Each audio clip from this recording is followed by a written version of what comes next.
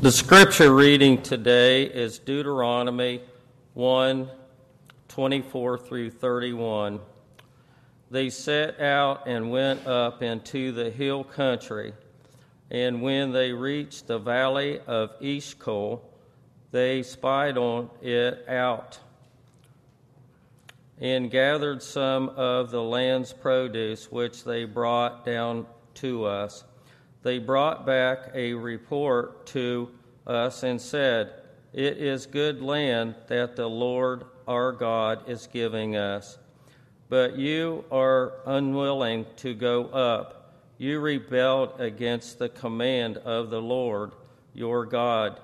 You grumbled in your tents and said, 'It is because the Lord hates us, and he has brought us out of the land of Egypt to hand us over to the Amorites to destroy us. Where are we headed? Our kindred have made our hearts melt for reporting. The people are stronger and taller than we, and cities are large and fortified up to heaven. We actually saw there the offspring of the Anakim. And I said to you, have no dread or fear for them. The Lord your God who comes before you is the one who will fight for you, just as he did for you in Egypt, before you, your very eyes. And in the wilderness where you saw how the Lord your God carried out you, just as one carries a child all the way that you traveled until you reached this place." Amen. God bless his word this morning. Happy Father's Day, dads. And thanks to Darla for bailing me out. In my mind, I had something to give for Father's Day, but that was a flop. So I called her and she helped me out. And then Amy put all the gifts together. I appreciate that. And Allie, once again, the songs were spot on with the sermon, so I do appreciate that. And I'd like to welcome everybody who's given us an opportunity to minister to you on this Sunday at the future Oak Street Brethren. So we welcome all of you to service today. My dad, Terrell Jevedon, used to host boxing matches in the living room in the greenhouse of Gradus, Ohio. The kids would come, we'd get our gloves, and we would stand in the middle of the living room, and we'd start boxing. And my dad's a teacher of all sports, and as we're boxing, somebody got popped in the eye, he would stop the match and say, "You need to hold your hands like this, young man," and he was just a good teacher of that.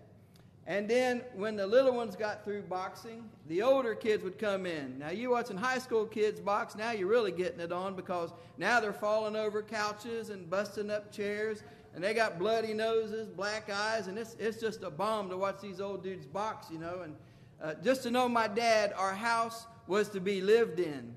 We played basketball in the house, 5-on-5. We played football in the house, 1-on-1. Whatever sport there was, we played it in the house.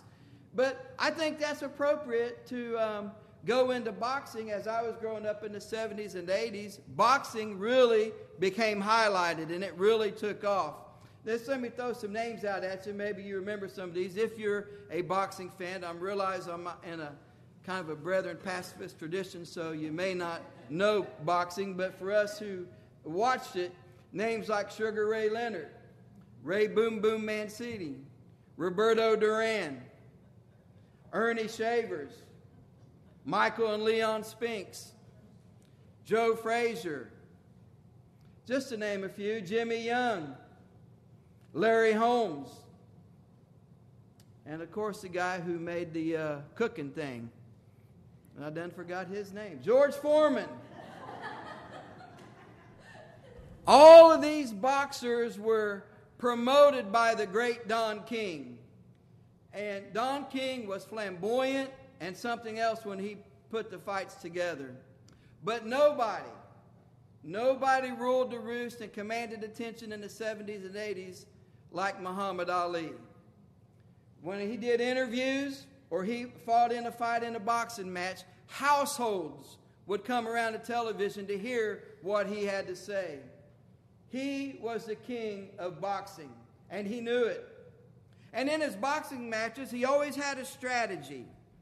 In his interviews, he would tell you what he was going to do to the opponent. Well, in this particular fight with George Foreman, his strategy was called rope-a-dope. And his goal was to, anytime Foreman punched him, in order for his body to withstand the punishment that was coming, because George Foreman hit so hard that guys just couldn't take it. He's putting guys out early in the boxing match. So anytime Foreman would punch Ali, he would back into the rope to absorb the punch that was coming his way. His second goal in that was to get George Foreman tired. So Ali would be hugging on that rope, and everybody wondered what's going on, and then all of a sudden he would come out, and he would just start pounding, and he would start fighting, and he would start boxing, and he would win eventually the title. And he called it rope-a-dope. And so this morning I'm focused on Deuteronomy chapter 1 in preparation of this eye of rope-a-dope. And it's going to seem strange to you because the verse I'm going to focus on is verse 27. It says, "And you murmured in your tents and said, because the Lord hated us, he's brought us forth out of the land of Egypt to deliver us into the hand of the Amorites to destroy us." Why would you use that verse on Father's Day instead of the verse, "I've led you like a father and I fought for you"? My goal this morning, and I hope God helps me, because this verse and these verses it just came at me. And I really enjoyed what I was reading and studying. But my goal here is to take God in communion, Heifer International, and the role of dad, and to put them all together and to show the importance of dad in the family based on God the Father through the Son, and then how that works out in Heifer International on this Mission Sunday. I'm not sure I can do it, but I'm going to give it a whirl. Deuteronomy is all about second chances and second beginnings. And Moses in Deuteronomy chapter 1 and verse 1 rehearses to the children of Israel what God had brought them through. He says, God has brought you out of the land of Egypt. He brought you to Mount Sinai to receive the commandments, to follow his covenant, and do his will. He led you to this point. He brought you here. And as you grew and as you blossomed, you got too big for me to control everything. And I asked you to pick out leaders of tribes and people, men, to help me guide you along as we travel to the promised land. And you agreed to that, they said. He said, but then I brought you to the brink of the promised land. After God had done all these wonderful things for you, I brought you to the brink. From the time they received the law to the promised land was 11 miles. They journeyed all the way from Egypt to receive the law, and 11 more miles they go to the promised land. And right on the beginning of it, they sent out spies. The spies came back with, the land is beautiful. Look at the fruit. Everything that God has said is surely right and surely true. It is everything he says it is. But those cats are big, and they can kick our tail, and they're going to flat wear us out. We cannot go into the promised land because what we've seen with our eyes and what we've experienced. And Moses says, now you're toast. You're toast because you didn't believe me, because you didn't trust me. My hand guided you all the way after 400 years out of captivity right here. I spoke to you through Moses. I led you and I guided you and I brought you here to the land for you to take what I've given you, but you didn't believe me and you didn't trust me. He could deal with their sin and learning and growing what it was to be a follower of God. He could deal with that. But he could not deal with the fact that they wouldn't believe and trust him and who he was. God could not help that. He led him, he guided him, and said, but you don't trust me and you don't believe me. And because you don't trust me and you don't believe me, you now have to turn back around those 11 miles and you have to wander in the wilderness for 40 years because you refuse to believe me and my commandments. God got a bad rap. They say here in verse 27, why have you done this to us? Why have you brought us here? You want to kill us. You want to starve us. You want us to die of thirst. You really don't love us. Why have you done this to me? God's always taken a bad rap, hasn't he? Jesus says, I've seen Satan fall from the heavens like a star. Well, if you're so good, why did you let that happen? In the garden, I've given you everything to eat. But God really didn't say that. Why did God allow this to happen? Why did God send us into the wilderness? Why did God put us into captivity? These things are always asked in the Bible. If you're a good, loving, caring God, why do you do these things to us? Seemingly, there's no answer. Today, they ask the same questions, do they not, about God? Because we don't understand evil in its fullest sense and why God would allow it to happen, other views come along like evolution, like it just happened out of the blob. And men find ways to understand reality and what's going on without God because they say, if God is really true, if He was really loving, these things wouldn't happen. So God sits in His little ring and He takes the punishment. He gets hit left and right, and He takes the punishment for mankind. Talk bad about me. Don't serve me. Don't follow me. Say what you want to say. I will lean up against the ropes. I will take your heat. I will take your punishment. Say what you want to say. But eventually I'm going to come off that rope and I'm going to pop you. And I'm going to let you know that I'm God. And you know when He done it? He came off that rope when He sent the Lord Jesus Christ. His love, His mercy, His kindness, His grace. No matter how you treated God, no matter how bad you talked about God, no matter what you think you've done to God in your mind and in your heart, God still was there and He still loved you. And He came off of that rope and He threw the punch. And the punch was His Son, the King of Kings and Lord of Lords, the Alpha, the Omega, the beginning and the end, the one who died and rose again. But then Jesus come along from heaven, became flesh. He started taking a whooping by Satan. If you really are God, why are you starving yourself? If you really are God, jump off of this mountain. If you really are God, teach us right. If you really are God, destroy Rome. If you're really who you say you are, do what we're asking you to do. Jesus took it left and right, up and down. But He kept on going. He absorbed the punishment of mankind. But Jesus also asked, did He not? Father, I got to go to the cross because this is what You called me to do. But is there any other way? Do I have to suffer like this? Do I have to die? I've accumulated friends. I have family around me that love me, that want to take care of me. I've experienced humanity in its fullest. Why do I have to die? If there's any other way, do You fulfill Your will and Your covenant with mankind, would You please do it? The Son was given the Father what for? Even on the cross, when He says, my God, why have You forsaken me? God was taking a whooping and Jesus was given it. But just as Jesus took the heat from everybody and He felt the heat from God, God raised Him up from the dead. And the Bible says He went into the lower parts of the earth preaching to all the captives that was out there. God vindicated His Son when He died and rose again. He said, I come off the rope and I fought for you and I raised you up. And Jesus then came off the rope when He was risen again and He threw His punch. His punch was His death and resurrection. That is manifested right here at this table. That He died for us. But that wasn't the end of the story for the Lord Jesus. So now Jesus hangbacks on that rope. Now Jesus is in there doing the rope-a-dope. And we get to come after Him. Do you really love me? Do you really care about me? Look what I'm going through. Look what my family's going through. Look how we suffer. You are not a true God. But some knucklehead dad, I don't know, maybe he was a drunk. Maybe he liked to watch porn. Maybe he destroyed his marriage. Something that had happened to that dad that he said, I can't take no more.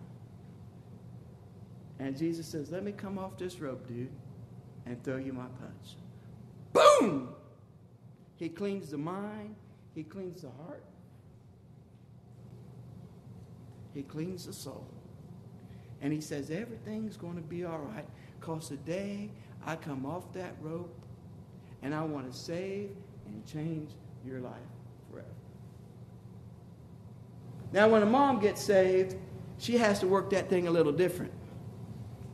You moms know what I'm talking about. But, buddy, when a dad gets saved, he's coming right for you. This is the way it was, son.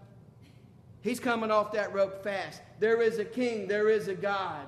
So now guess what, Dad? God was on that rope. He's leaning back, and he threw his punch. Jesus was on that rope getting all of what he done and what he went through. He says, I'm going to come and throw my punch. We were lost and undone, Dads. We were without the Lord Jesus.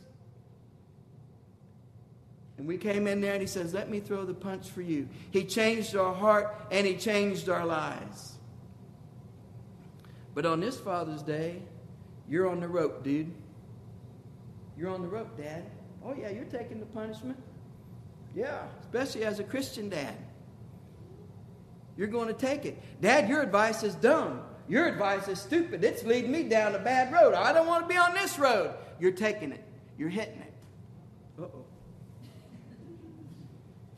You're taking it on the chin, left and right, Dad. It's hitting you, and it hurts you deep down. It bugs you to no end.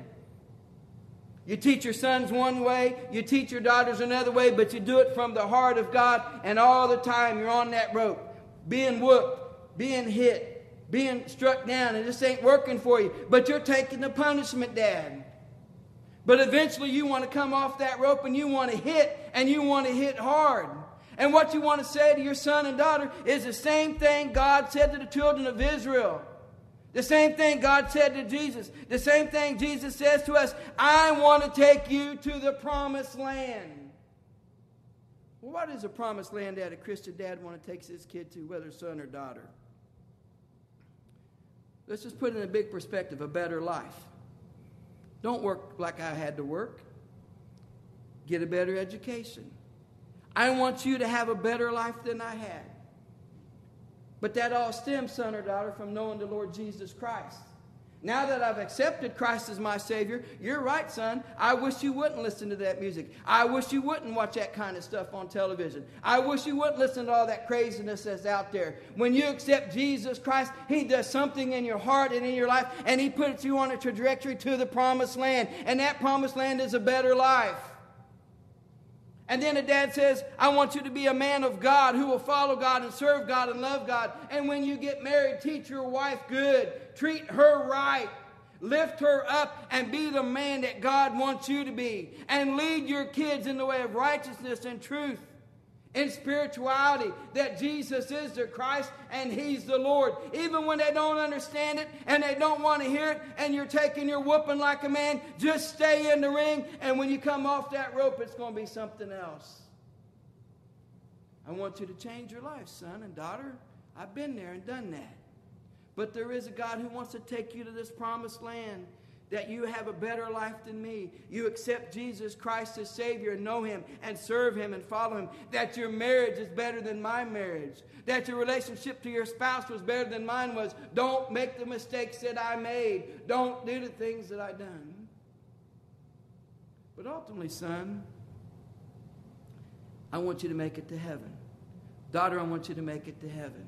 There's no important part of a person's life than their relationship to the Lord Jesus Christ and what's called eternity. I still believe churches has gotten away from preaching eternity. There is coming a day of judgment where we all will stand before the judgment seat of Christ and give an account for the deeds done in our body. Son and daughter, you will give an account. That's what we do, dads. You know the thing about Muhammad Ali? Like him or hate him, that old dude had millions of fans all around the world. And when I was growing up and you wanted to box, everybody wanted to be Muhammad Ali. Punch like him, talk like him, do what he done. and don't take this out of context, but in his own way, he reached out to millions of people. Do we not do the same thing through Heifer International? Men, we lead the way in that. We reach out to people who don't know the Lord Jesus. Some who do know the Lord Jesus. We say we want to help feed you and sustain you so you can take care of your family and feed and sustain somebody else. You see, men, we lead the way in missions. We come off that rope and say, I do want my family saved. I do want them to serve God. I want them to be in church. I want them to know the Lord Jesus. But I want my family to reach out because God reached out to me. He reached out to my family. I want to reach out to the world. Millions of people don't know the Lord Jesus. Millions of people need food and water, still all those things. And we have that in Heifer International. Just in a practical way, I just want to show you how this works out in this church. When Clint Sorrell says, I wanted to take over Heifer International, it was on his heart to do it. He done it because he saw it in his dad as a farmer and what his dad meant to him. It got put on his heart. He brings it here and he spills his heart out to the congregation and said, this is what is on my heart to do for the glory of God, for the kingdom of God. That's the way it works out in practicality. What has God put in your heart to do for Him and His glory? Do it with everything you got. Do it with an open heart and do it with an open mind. And when that enemy's hitting you, punching you, one day you're coming off that rope. And you're going to say, I just roped a dope. Because that knucklehead didn't know what I was doing at all. Ali won the title. God wins the title. Jesus is the title. We're recipients of that goodness and that glory. And it all happens because men lead the way. Sorry, there's nothing wrong with being the man of your house. Leading and guiding and directing your family in the things of God. And it all happens at the communion table, where you experience the goodness and the grace and mercy of the Lord Jesus Christ. So I want to say to you, fathers, lead the way this morning, man. Lead them to the cross. Take them right to the cross and say, son and daughter, here is life. Here is life more abundantly. And here's how you should walk as a man of God or a woman of God. And let Christ do the work in their hearts. And when you come off that rope and make your punch, the glory of God will come on them. It has to. This is God's promise to us. Thank you, men. Thank you for being awesome dads, grandpas and great-grandpas, and everything you do for the kingdom of God. Let us get in that ring, and let us continue to fight the fight God has called us to fight. Let us pray this morning. Father, I want to thank you for fathers, the dads, Lord. We take a lot of punishment. We take a lot of heat just because we're trying to direct our kids in the right direction of the Lord Jesus Christ. We don't always say the right things. We don't always do the right things. Nobody ever does. But you're there by the grace, by the love and mercy of Jesus Christ to help us stay on that road. You fought the fight first, God. When you delivered your people and said, take the promised land, and they refused to take it, you was right there ministering to them and said, are you ready to take the land? And when they was finally ready, they went and took that land. You sent the Lord Jesus Christ right at the right time. That anybody that comes to Him, He never denies or rejects, but He brings them into the kingdom of God. And you touch dads, and you save dads' souls, and you turn them around to follow you and to serve you and love you. And then they get in the ring and they fight the battle. Bless every dad this morning. Touch every dad this morning. Minister to every dad this morning that they know in their hearts they're following you and serving you, and they're giving that to their children. That their children know and understand who the Lord Jesus Christ is. May you be glorified in the communion service, Lord. And may you touch our hearts, Lord, we ask in Jesus' name. Amen. I would like to read